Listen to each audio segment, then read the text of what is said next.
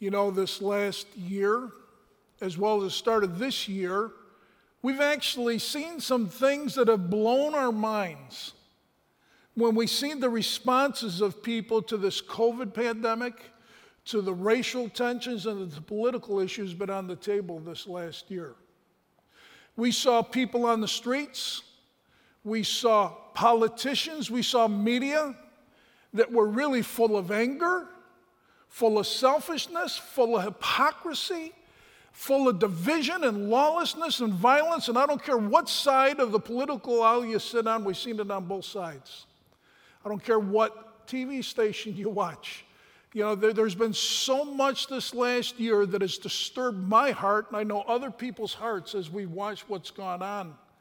And I got to be honest with you, as I've seen this, my thought is to really look down upon these people and wish they were all locked up.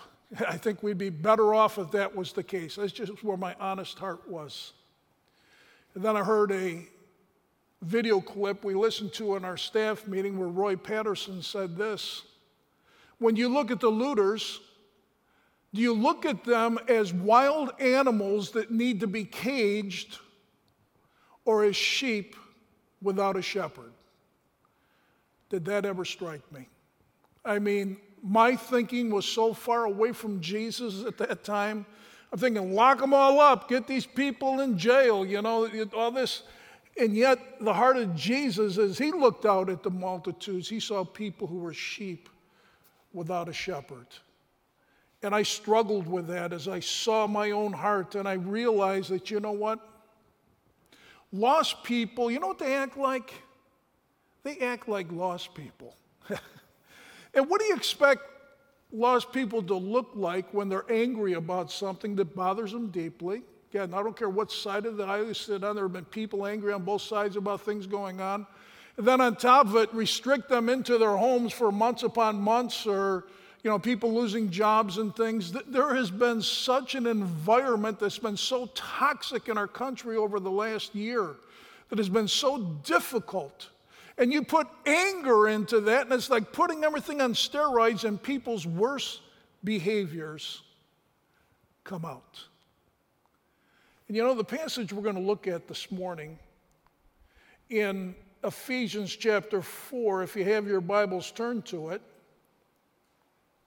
explains to us why lost people act the way they do.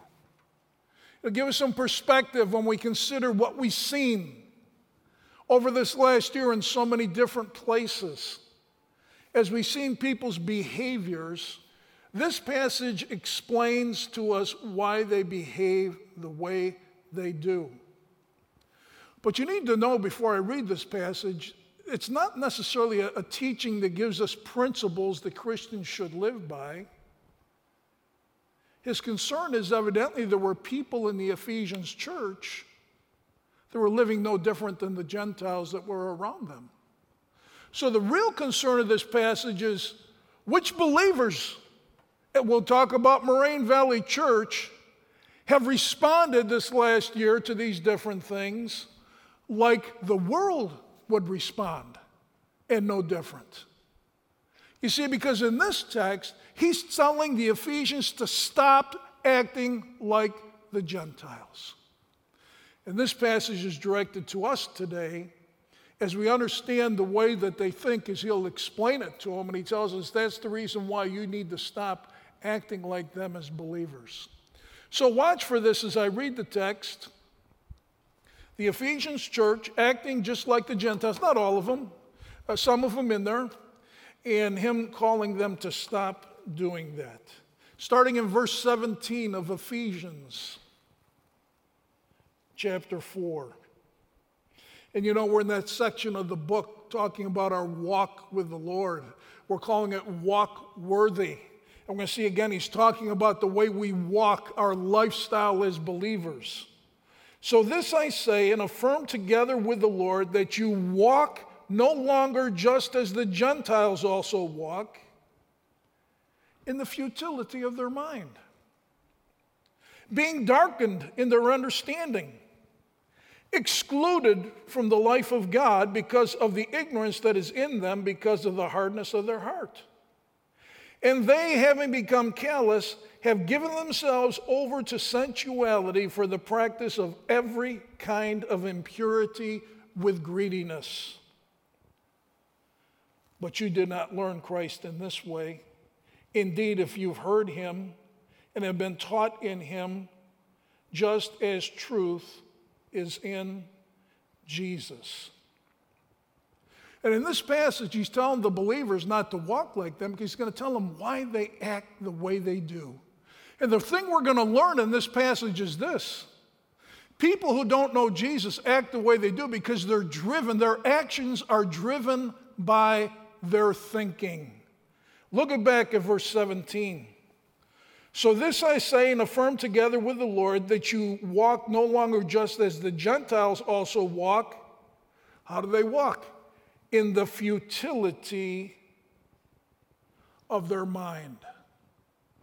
That's what he describes. Their walk is a walk that is driven by the futility in their minds. You know, we know what our mind is. The mind is the place where all our knowledge and our facts and our information go into the mind. But the mind also has another job. It processes all that information. So on one hand, we see what's going on. We learn things. We get knowledge. It goes into our minds. All those facts are stored there, those truths, that information, whatever be the case. And that's the place that it's at work processing what we heard. But he says it's the futility of their minds that drives the way that they walk. Futility means useless. It means that it really lacks content. It's something that we are not able to use well because of the content that is missing. Now, I want you to think about this with me for a second. There are very intelligent lost people. You know, this is certainly not saying that because they're not as smart as Christians, they act like that. We know some of the greatest minds in the world don't know Jesus. In fact, 2 Timothy chapter 2, I think it is, or 3:7 says this: always learning and never able to come to the knowledge of truth. You see, people who don't know Jesus, they're intelligent, they're learning more, they're learning bigger and better things, they're learning a lot of things, but they're never coming to the knowledge of the truth. The truth, the ultimate truth, the truth about God, the truth that is revealed in His Word. And so we see people who are operating in life out of their actions are being driven by the way they think, but the way they think is lacking the content that comes from God's Word and from having life with God. So he says, as he goes on in verse 18 to develop this, being darkened in their understanding. Their understanding, again, is that's the understanding is the ability to reason, to come to conclusions, to take this information and work with it and reason through and grasp and understand. But the reason their minds are futile is because they're darkened in their ability to reason because they're excluded from the life of God. You see, those that live in the world live a life that is not driven by God or by His Word. It's a mind that is intelligent. It's a mind that's full of a lot of information. It's a mind that can solve great mysteries in science. But it's a mind that is excluded from the life of God, and because they're excluded from the life of God, they don't open this book to find out the truth that we learn about God. And then he says this as he goes on in verse 19. And they've become callous, having given themselves over to sensuality for the practice of every kind of impurity with greediness. This is what callous means. You know, we use our hands, we use that part of it over and over so much times that it becomes callous. It no longer has the ability to feel. It loses its sensitivity. What happens is the heart of those who don't know Jesus, as they're indulging in their sins, their heart and their soul is getting calloused. They lose the ability to feel shame and embarrassment. And so now their heart is being calloused. They got a mind that when it comes to the things of God is useless. It is driven by thinking that totally excludes God and His Word, and they become callous in the way they live. They've lost the ability to feel shame or embarrassment for what they do. And listen to this.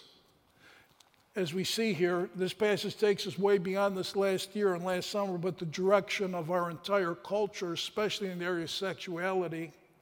As he says this, they become callous, having given themselves over to sensuality for the practice of every kind of impurity. We're hearing about kinds of impurity we couldn't even imagine about 10 years ago that's happening in our culture today. And not only are they practicing every kind of impurity, but they're doing it with greediness. Can't get enough. Let's do more. Let's do it different. Let's try this. Let's do that. And we got a culture who is being driven in the way they live by a mind that excludes God and His Word. And they are giving themselves over to sensuality and sin and becoming calloused in their hearts. And so Paul says this. This is why he wants believers not to live like the Gentiles live. Believer, do you realize that the ways of the world are driven by a thinking that has nothing to do with God and nothing to do with His Word and the way it is? So you put all this together, we say this: their actions are driven by thinking that excludes God and His Word. Therefore, don't act like them. That's what he's saying in this passage. And I just want to give us two takeaways today on this. First one's going to have to do with the passage directly. The second one, I'm going to kind of expand a little bit broader than the passage and take some further truths about these things. But the first thing is this. Obviously, we said it. It's clear. You can't miss it, believers. Don't act like the world. Don't act like the world. Stop walking like them, because their way of life is driven by a way of thinking that excludes God and His Word. And so what he's doing in this text is he's calling us to walk in a manner that's worthy of the Lord. Let's think about the way people think today. You know, basically we've moved to a place where people in North America especially consider themselves self-autonomous. That means this, that I am my own boss and I determine my own right and wrong. There's no authority outside of me. There's no boss above me. I am self-autonomous. I determine my own ways. I determine what's right and wrong. I call my own shots. Now, what did we learn just 2 weeks ago in the church? Where does unity come when we recognize we have one Lord and we have one faith? Because when we operate under one Lord, guess what? I'm not the boss anymore. I don't get to call the shots in my life. And we as believers say Jesus calls the shots. I don't call my own shots. He's the master. He's the Lord. He's my king. He's the one I obey, not my own dictates. And when it comes to what's right or wrong, we've been taught we all operate out of one faith, the Word of God. This tells me what's true and false. This tells me what's right and what's wrong. And so the self-autonomous say, I determine myself what's right and wrong. I can use circumstances to determine what's right and wrong. They do all kinds of situational ethics, subjective feelings, autonomous thinking, and yet we have the objective Word of God that tells a believer how to live their life and what's right or wrong. So his first takeaway here is believers. Don't live like the Gentiles. Take your lead from Jesus, our one Lord, and take your lead from his word, our one faith. Here's my second application. Hopefully I don't need that. Gary, would you? Yeah, thanks, brother. Here's my second application. Thanks, bro. Is this: lost sheep need a shepherd. Why did Jesus come? He came to seek and save the lost. The ones we just saw described in Ephesians chapter 4 by Paul himself and the way they think. The reason Jesus came is to seek and save that which is lost. The reason why he gave his life and shed his blood, and God so loved the world, and every one of us was lost before we came to know Jesus. Every one of us was an enemy. And yet Jesus came to seek and save the lost. And what do we find in the Great Commission? He sent us. He sent us to seek and save the lost. Those who have no shepherd. To tell them the good news about the shepherd. You know, I say this humbly, but it's true. We have got the message that the world needs more than anybody else. Brothers and sisters, the message we bring is greater than any Republican agenda or Democratic agenda or independent agenda or any other way that's out there, because we bring people the message of Jesus. And we point them to a Savior, to someone who is bigger than them and bigger than us, and someone that can fix us personally and is going to come back someday and fix this world. You see, we really are the ones that carry the message that brings hope to a lost world, because that message is in Jesus Christ. So, I guess what strikes me, if your heart is like mine, you're looking down on the lost. I don't care if they're a Democratic lost person or a Republican lost person. I don't care if they're a black person or a white person. I don't care what color. I don't care what social status. I don't care what religion. I don't care what political agenda it is. If you're lost, you're lost. And you need Jesus. And we're the ones that God has sent to bring them to Jesus. So let me tell you a little bit more about the state of a lost person. 1 Corinthians chapter 2, verse 14 says this. But a natural man, that's a man who doesn't know Jesus, does not accept the things of the Spirit of God, for they're foolishness to him. And he cannot understand them because they're spiritually appraised. Leave that up here for a second. Let me comment to that for just a second. What we see here is that a man who doesn't know Jesus, he doesn't accept the things. They're full. You guys are nuts. They hear us talking about Jesus and the Bible, and this is all like foolishness. And he goes on to say he cannot understand them. We just saw they're darkened in their understanding, remember? He cannot understand them. He can't grasp what's going on. Why?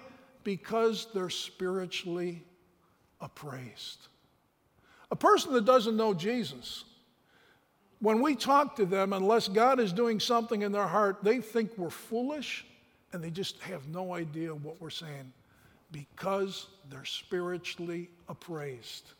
It's because these things are discerned on a spiritual means, not a fleshly, natural means.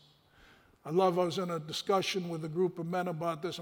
It was John Morfoot who I remember gave me this illustration as we were talking about this, trying to wrestle with it.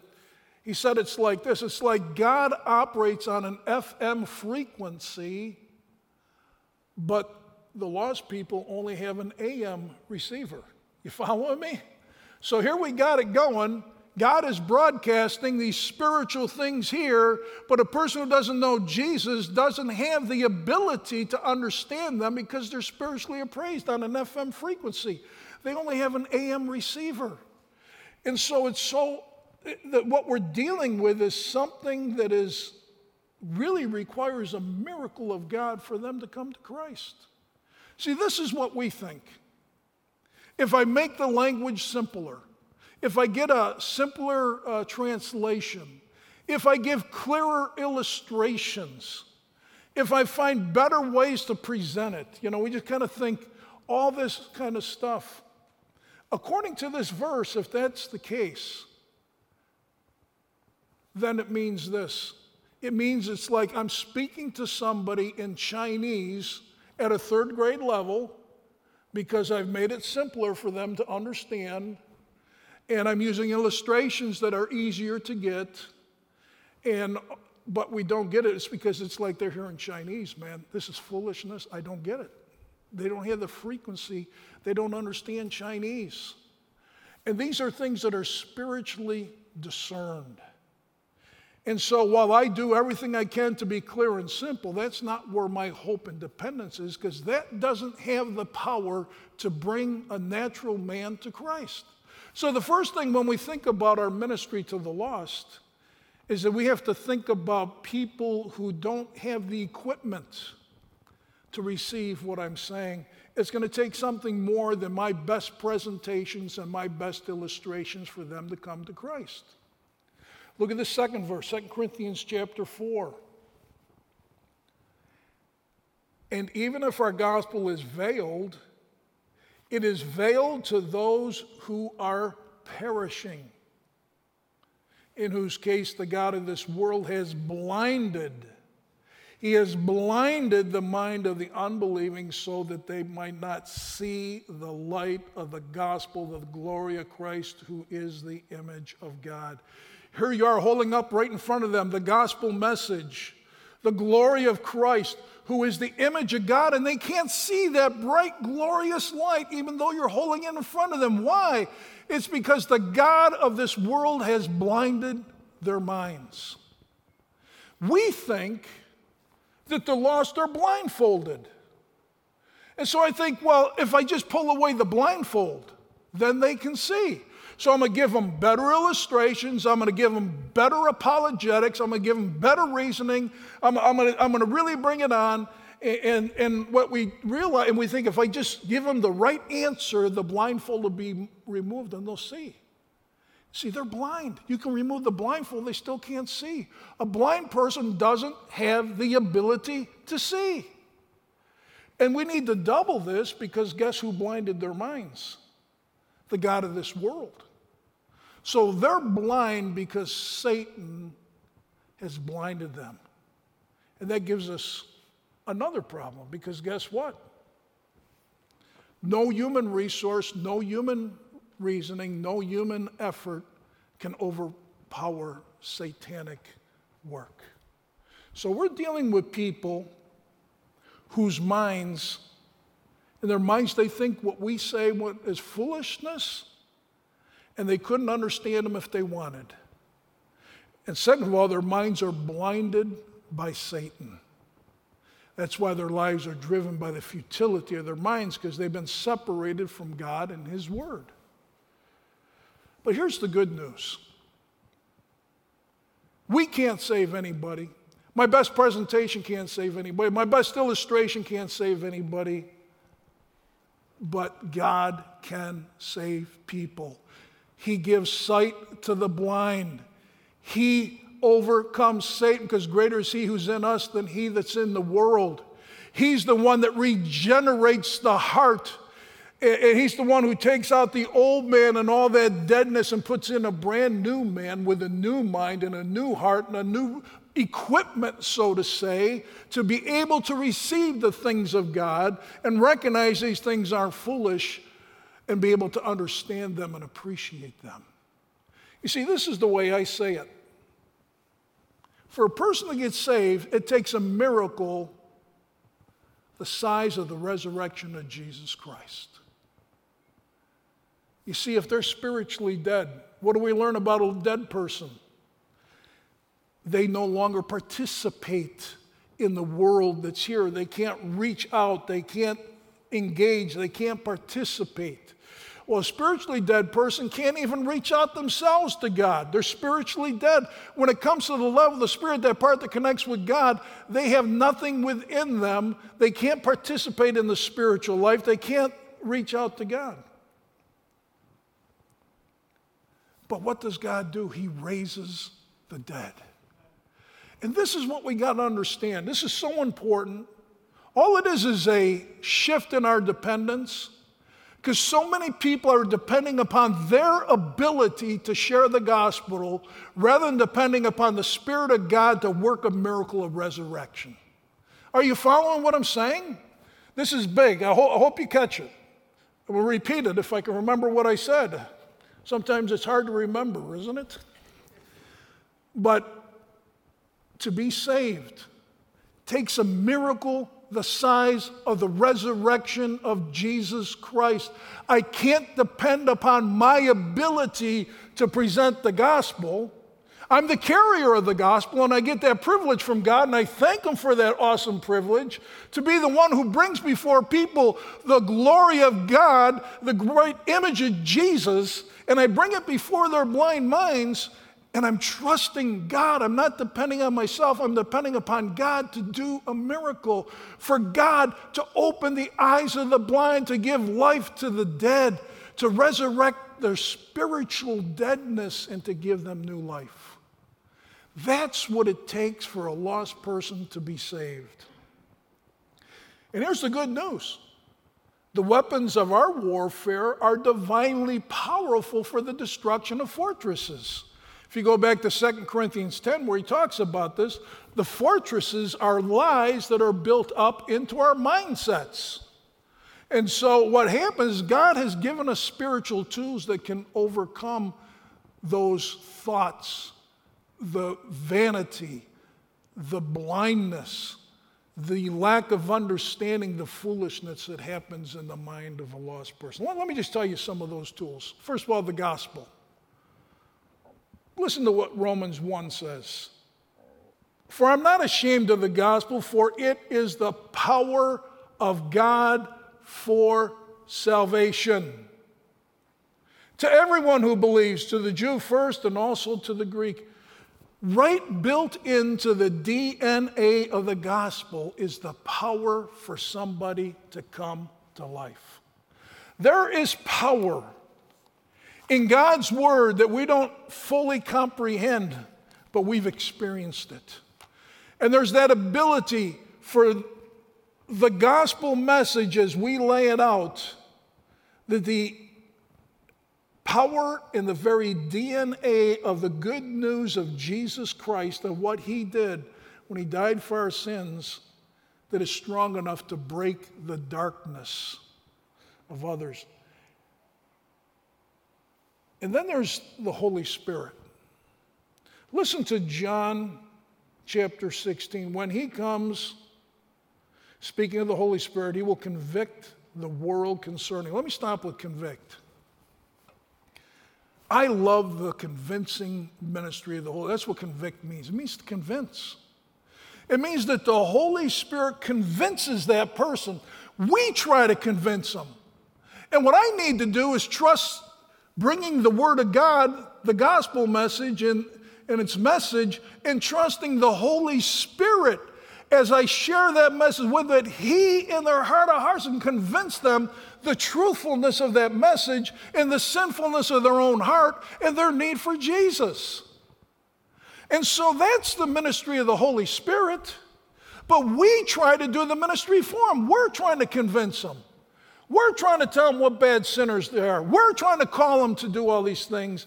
And when my dependence needs to be, as I come bringing this message of the gospel of Jesus Christ, I'm going to trust that the Holy Spirit's going to do something in their heart that I can never do.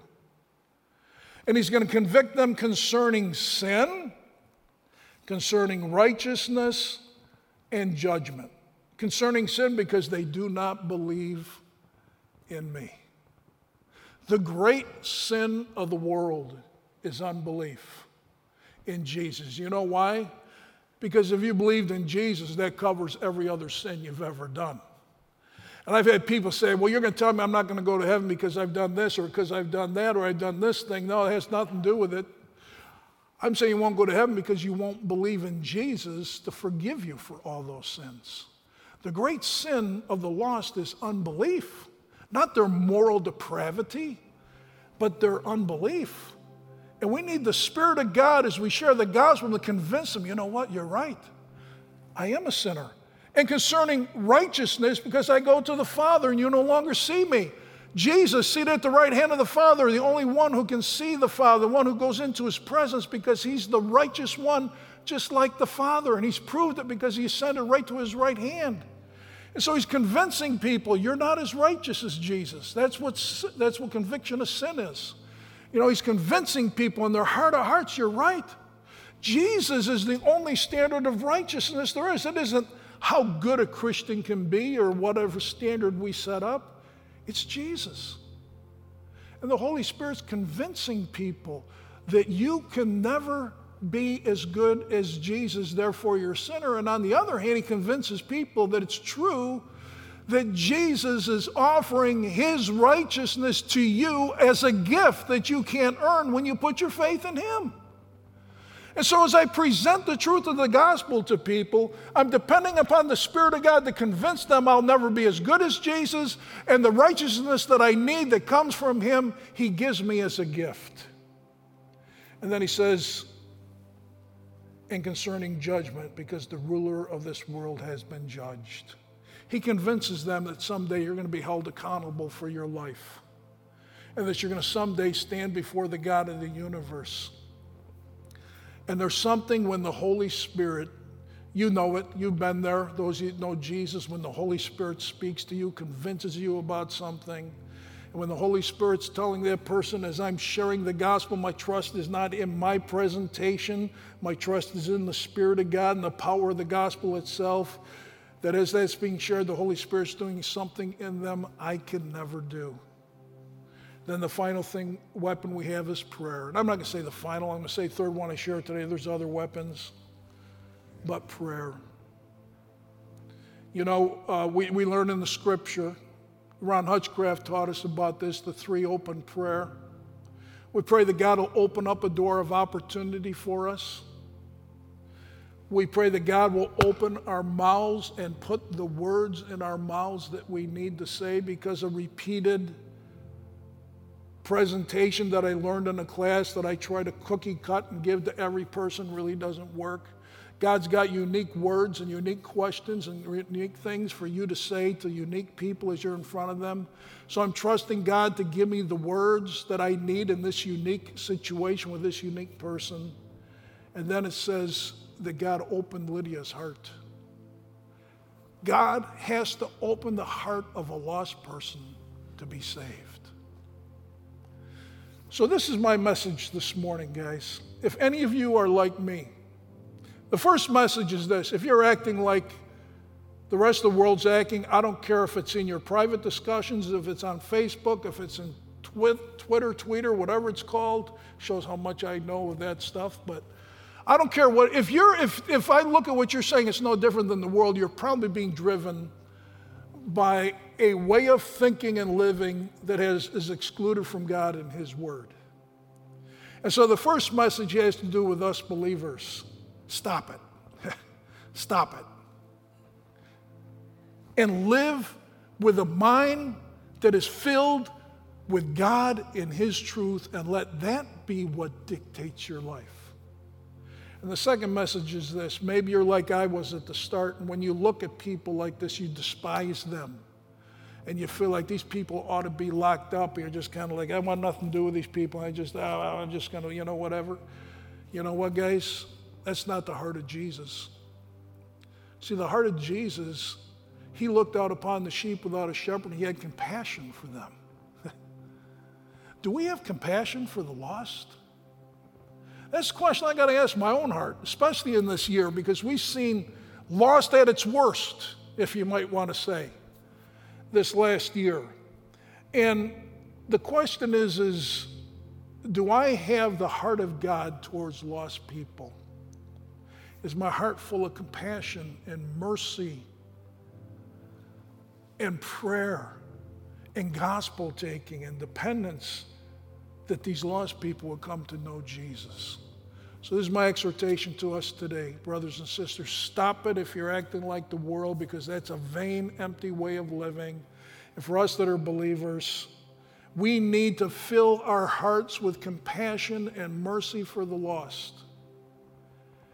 And we need to arm ourselves with the gospel of Jesus Christ, dependence upon the Holy Spirit, as we prayerfully ask Him to open opportunities for us, to give us the words we need, and to open the hearts of people as they hear it. Brothers and sisters, that's what I had to share today. I don't have a fancy ending, but this is the burden of my heart for Moraine Valley. May God make us a church of people who bleed for the lost, rather than condemning, fighting with, or acting like them. So, Father, I come to you, and I want to ask you, Father, that the Holy Spirit will do His work of convincing us of the truth we heard today. Father, we heard your word, and I thank you for I don't have to convince people. All I have to do is proclaim it.